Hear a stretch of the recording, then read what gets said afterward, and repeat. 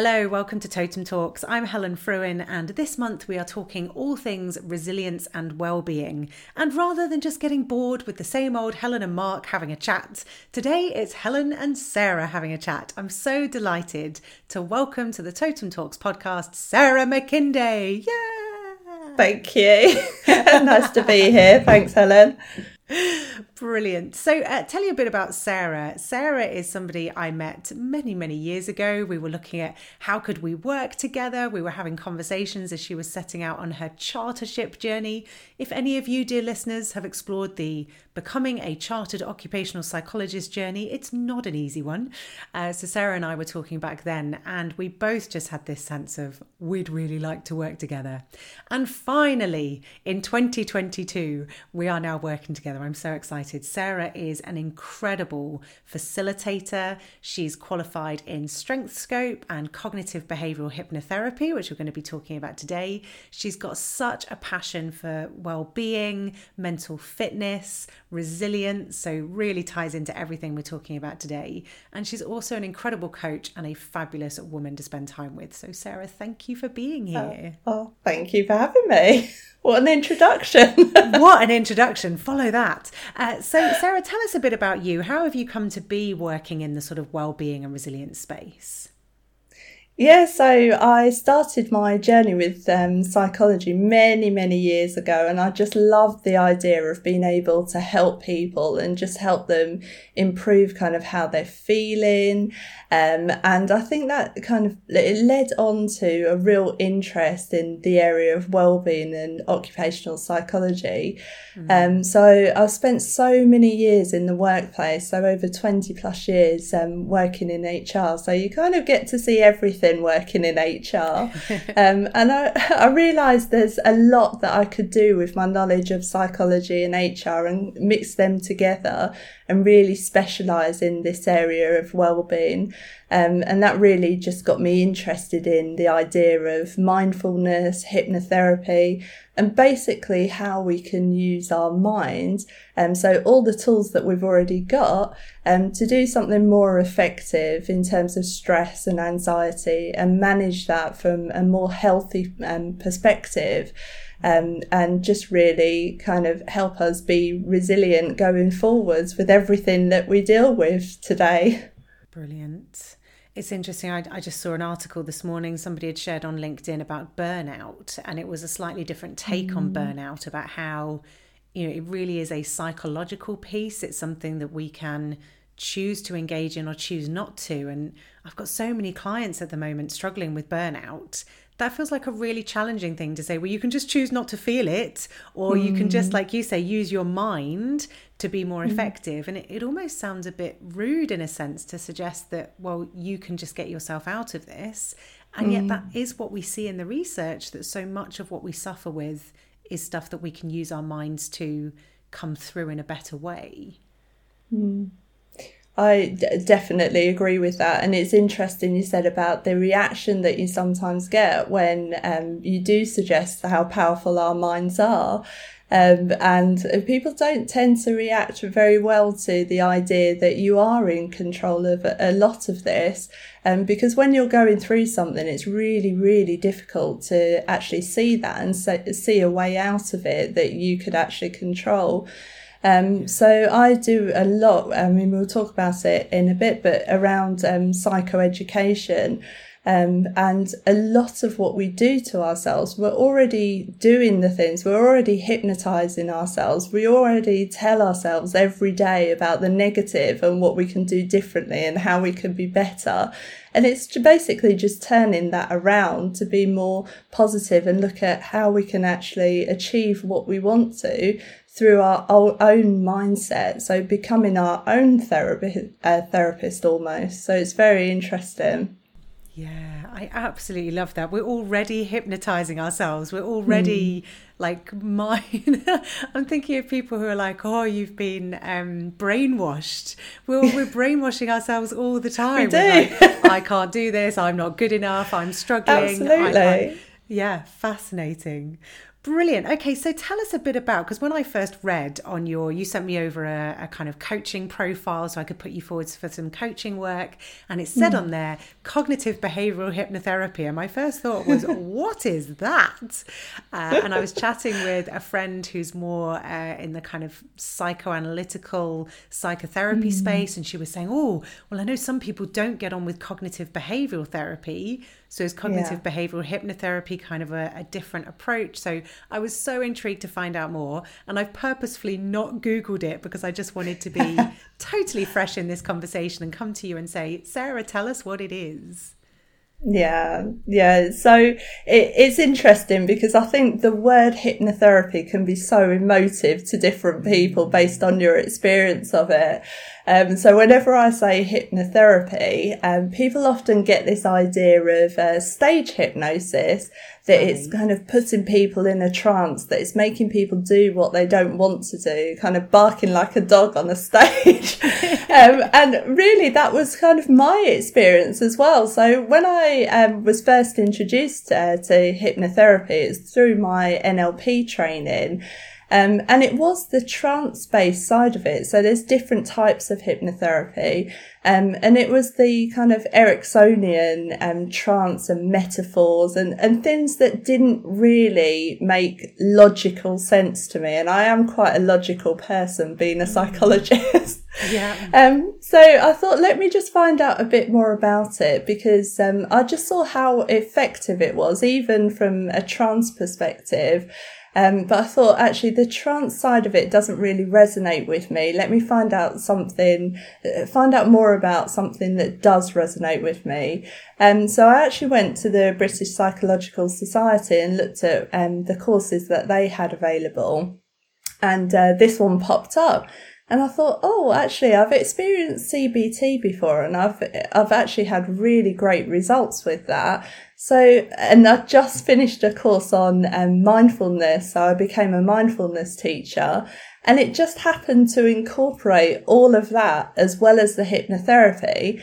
And I knew from a BPS perspective, they wouldn't have put it on their website if they weren't 100% backing it. So I thought, let me just find out a bit more about what this is. So the first thing that I saw was actually it's not trance-based, which is something that resonated with me personally. I know other people might be quite into that. But it was very kind of based on psychological research. It was very evidence-based and obviously backed by the BPS. Going through chartership was something that was really important to me. So in terms of the results that I've seen with my clients, that it's just so effective being able to use all of those tools mixed together dependent on what the person needs from it. Fantastic. And like you say, it is one of those words. I certainly think of stage people and the barking like a dog and all of that stuff that we've seen perhaps on TV. I know there's a Derren Brown live show coming up locally to me soon, and you kind of think of all of that stuff. To talk about then non-trance based hypnotherapy, what does that mean? Yeah, so as I said before, it's really based on psychological research. So how our mind works, how we can use what we're thinking to kind of, like I said, we hypnotize ourselves every single day with negative.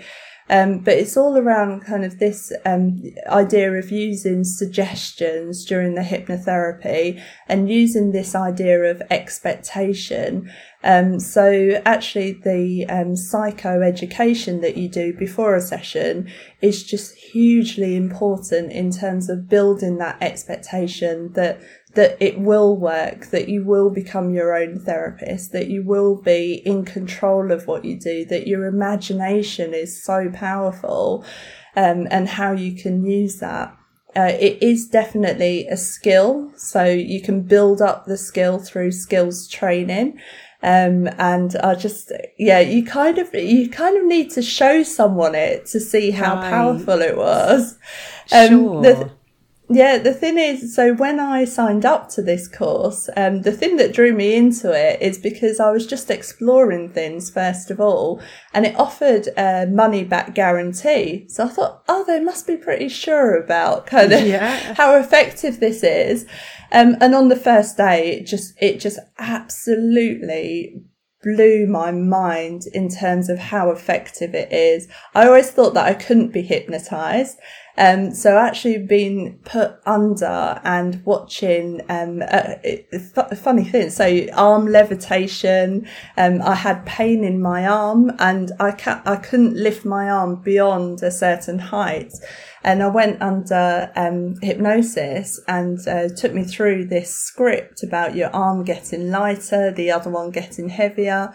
And my arm just went up and just didn't stop. And I thought, for me, who's a very logical person, very scientific, very factual, to have experienced that and the lack of pain in my arm, I just thought there's so much potential for using this for people who are in pain, for people whose imagination has kind of got them stuck in a place where they don't want to be, and kind of creating that freedom from pain, from anxiety, from stress.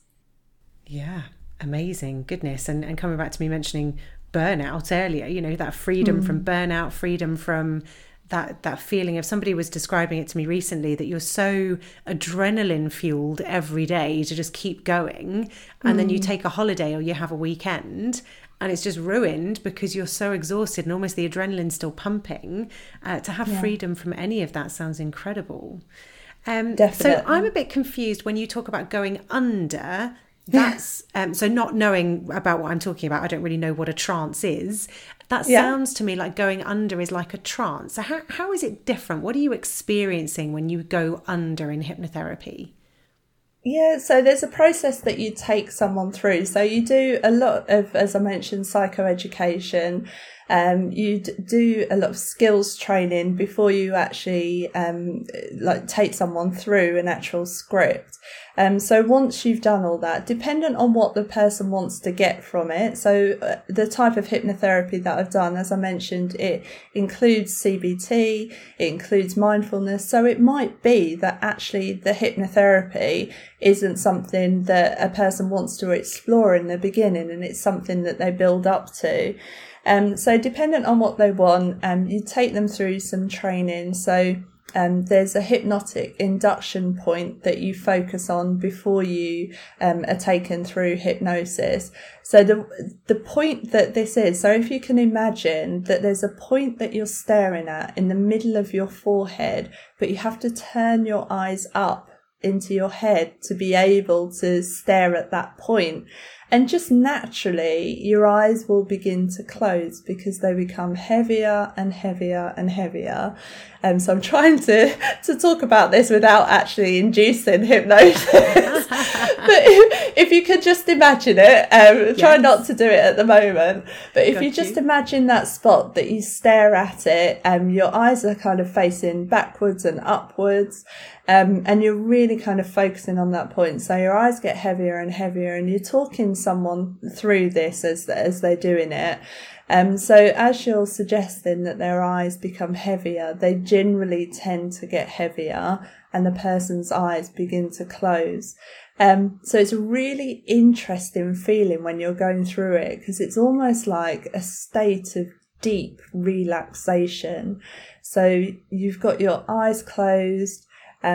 Some people, they just want to focus on a point in the room because they might not feel comfortable closing their eyes. So there's different options for that.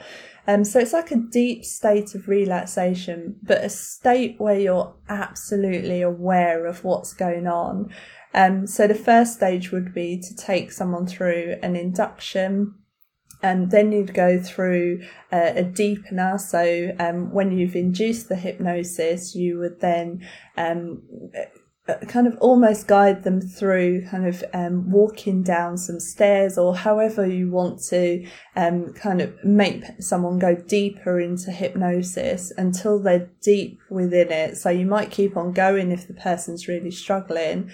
And then that's when you'd bring in the suggestions. So dependent on what the person wants to get, there's different things. So ego strengthening would help build that confidence. So for example, if you are wanting to do a presentation, you're feeling quite anxious about it, I try to understand what's going on with that, because there might be other things. So you might have social anxiety or something like that. But I'd use ego strengthening to boost the confidence. So the suggestions might be around seeing yourself, presenting as you want to present, you're confident, the audience is enjoying what you're saying, they're engaged, that type of suggestion. So because the person is fully aware of what's going on, they can choose to not accept those suggestions. And that's what you'd build into the script as well. So you can choose to take this on board, you can choose not to, whatever's most helpful for you. Once you've taken someone through that, and it could last 30 minutes, it could last 10 minutes, however you see that, then you bring them out of hypnosis. And then there's certain things that you do to actually then stop the hypnosis. So you might click your fingers and then that wakes them up. And it's just so interesting, just going through it myself, but also watching other people go through it. Because sometimes you think, oh, they really kind of under as deeply as you'd want them to be to accept the suggestions. And when you click the fingers, when they wake up, it's almost like they've been asleep. So it's just so effective and just so interesting to go through and experience. Yeah, fascinating. And like you say, to then see the results that can come from that as well. And for you to have seen how much potential there is in it, it sounds really exciting. And I can see why you want to use it then with your coaching clients. And it makes sense that then there's loads of things you can offer. So you can work with your coaching clients and use CBT, you can use mindfulness, you can use the hypnotherapy. You've got all of those tools there to see what's most helpful. Yeah. Brilliant.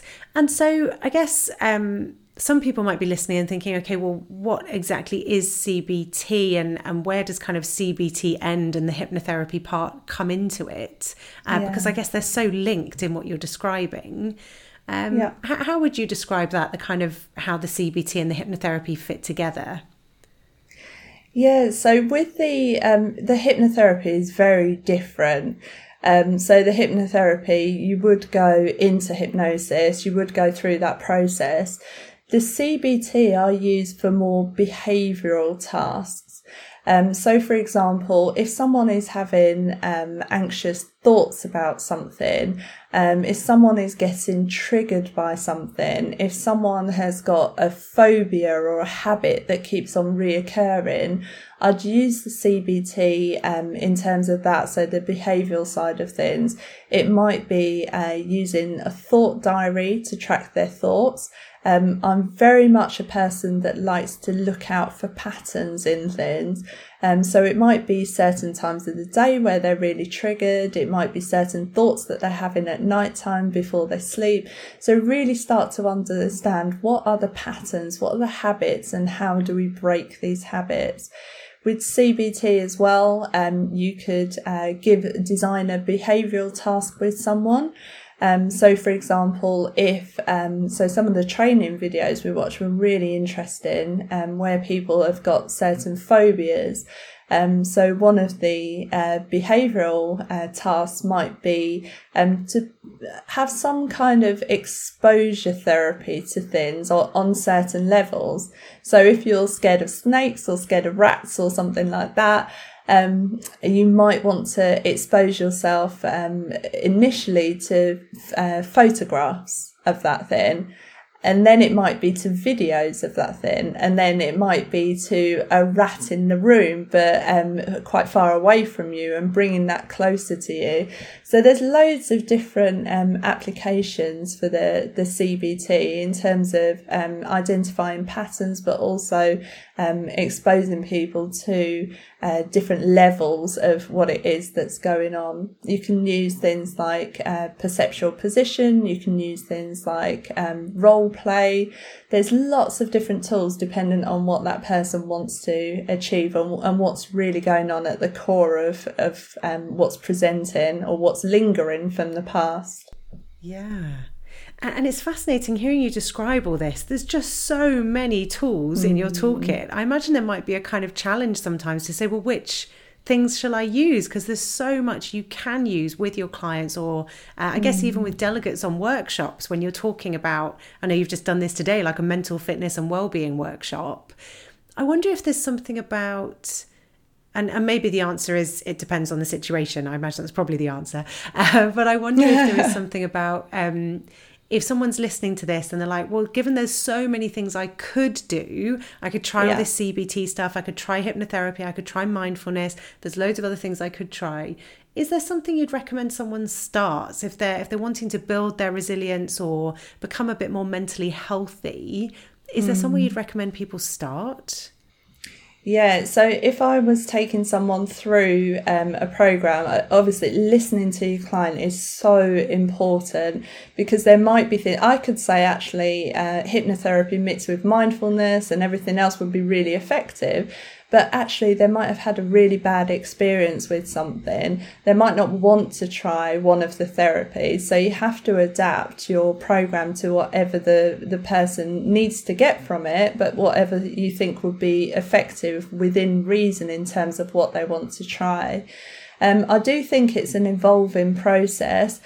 So you might, it's all about getting that feedback. So when you expose someone to a new situation, it's about getting that feedback to find out what worked, what didn't work. If they've had therapy before, it's really important to explore what did they like, what didn't they like about the therapy they've had previously, what did they find effective. So in terms of a program, that's how I would approach it.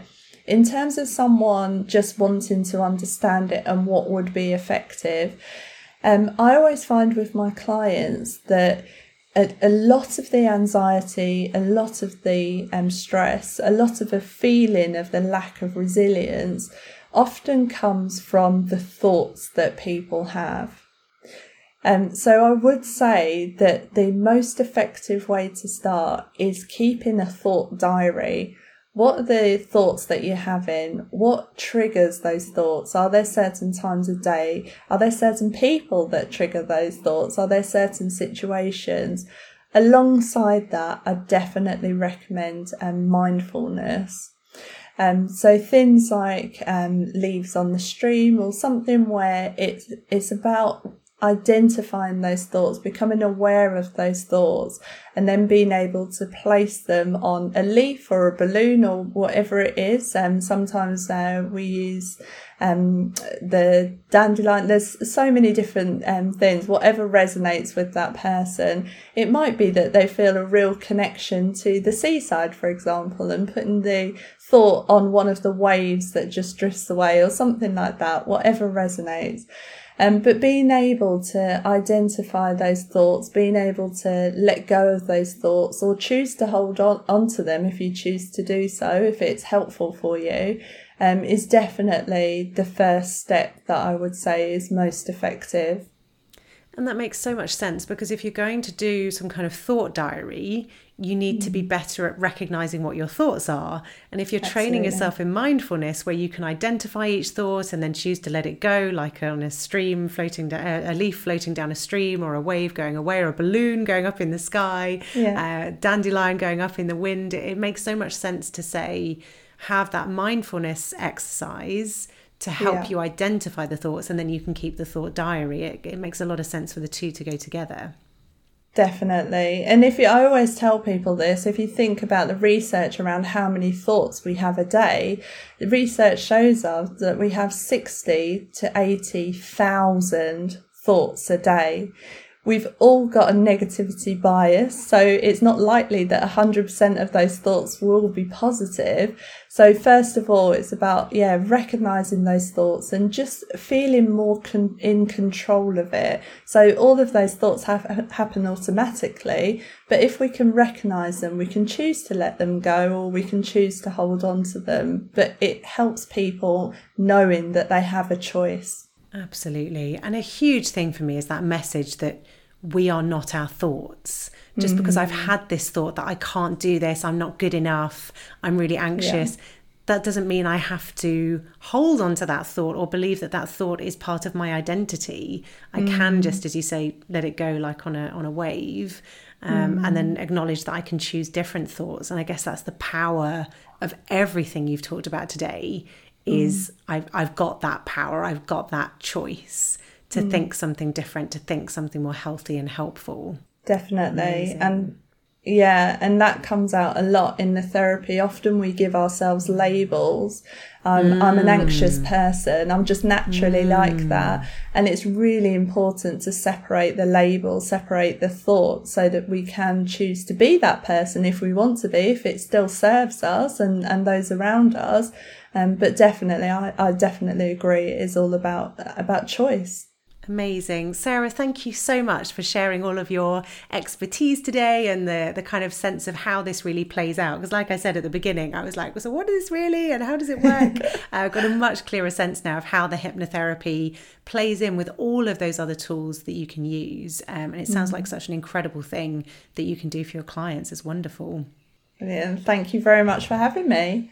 My pleasure. Fantastic. Well, listeners, my goodness, so much there for you to be hearing about. I'm going to put links underneath the podcast so you can find some of those things that Sarah's mentioned. For example, a meditation on leaves on a stream, because that could be a really helpful meditation for you to start learning about mindfulness. We'll put links in there to Headspace because they still do their free trial. So if you're still brand new to mindfulness and thinking, actually, I'm going to give it a go, opportunities there for you to find out more. And also links for you to find out more about Sarah if you'd like to work with her personally. So thank you as always for listening, and we'll see you back next month. Thanks everyone. Bye bye.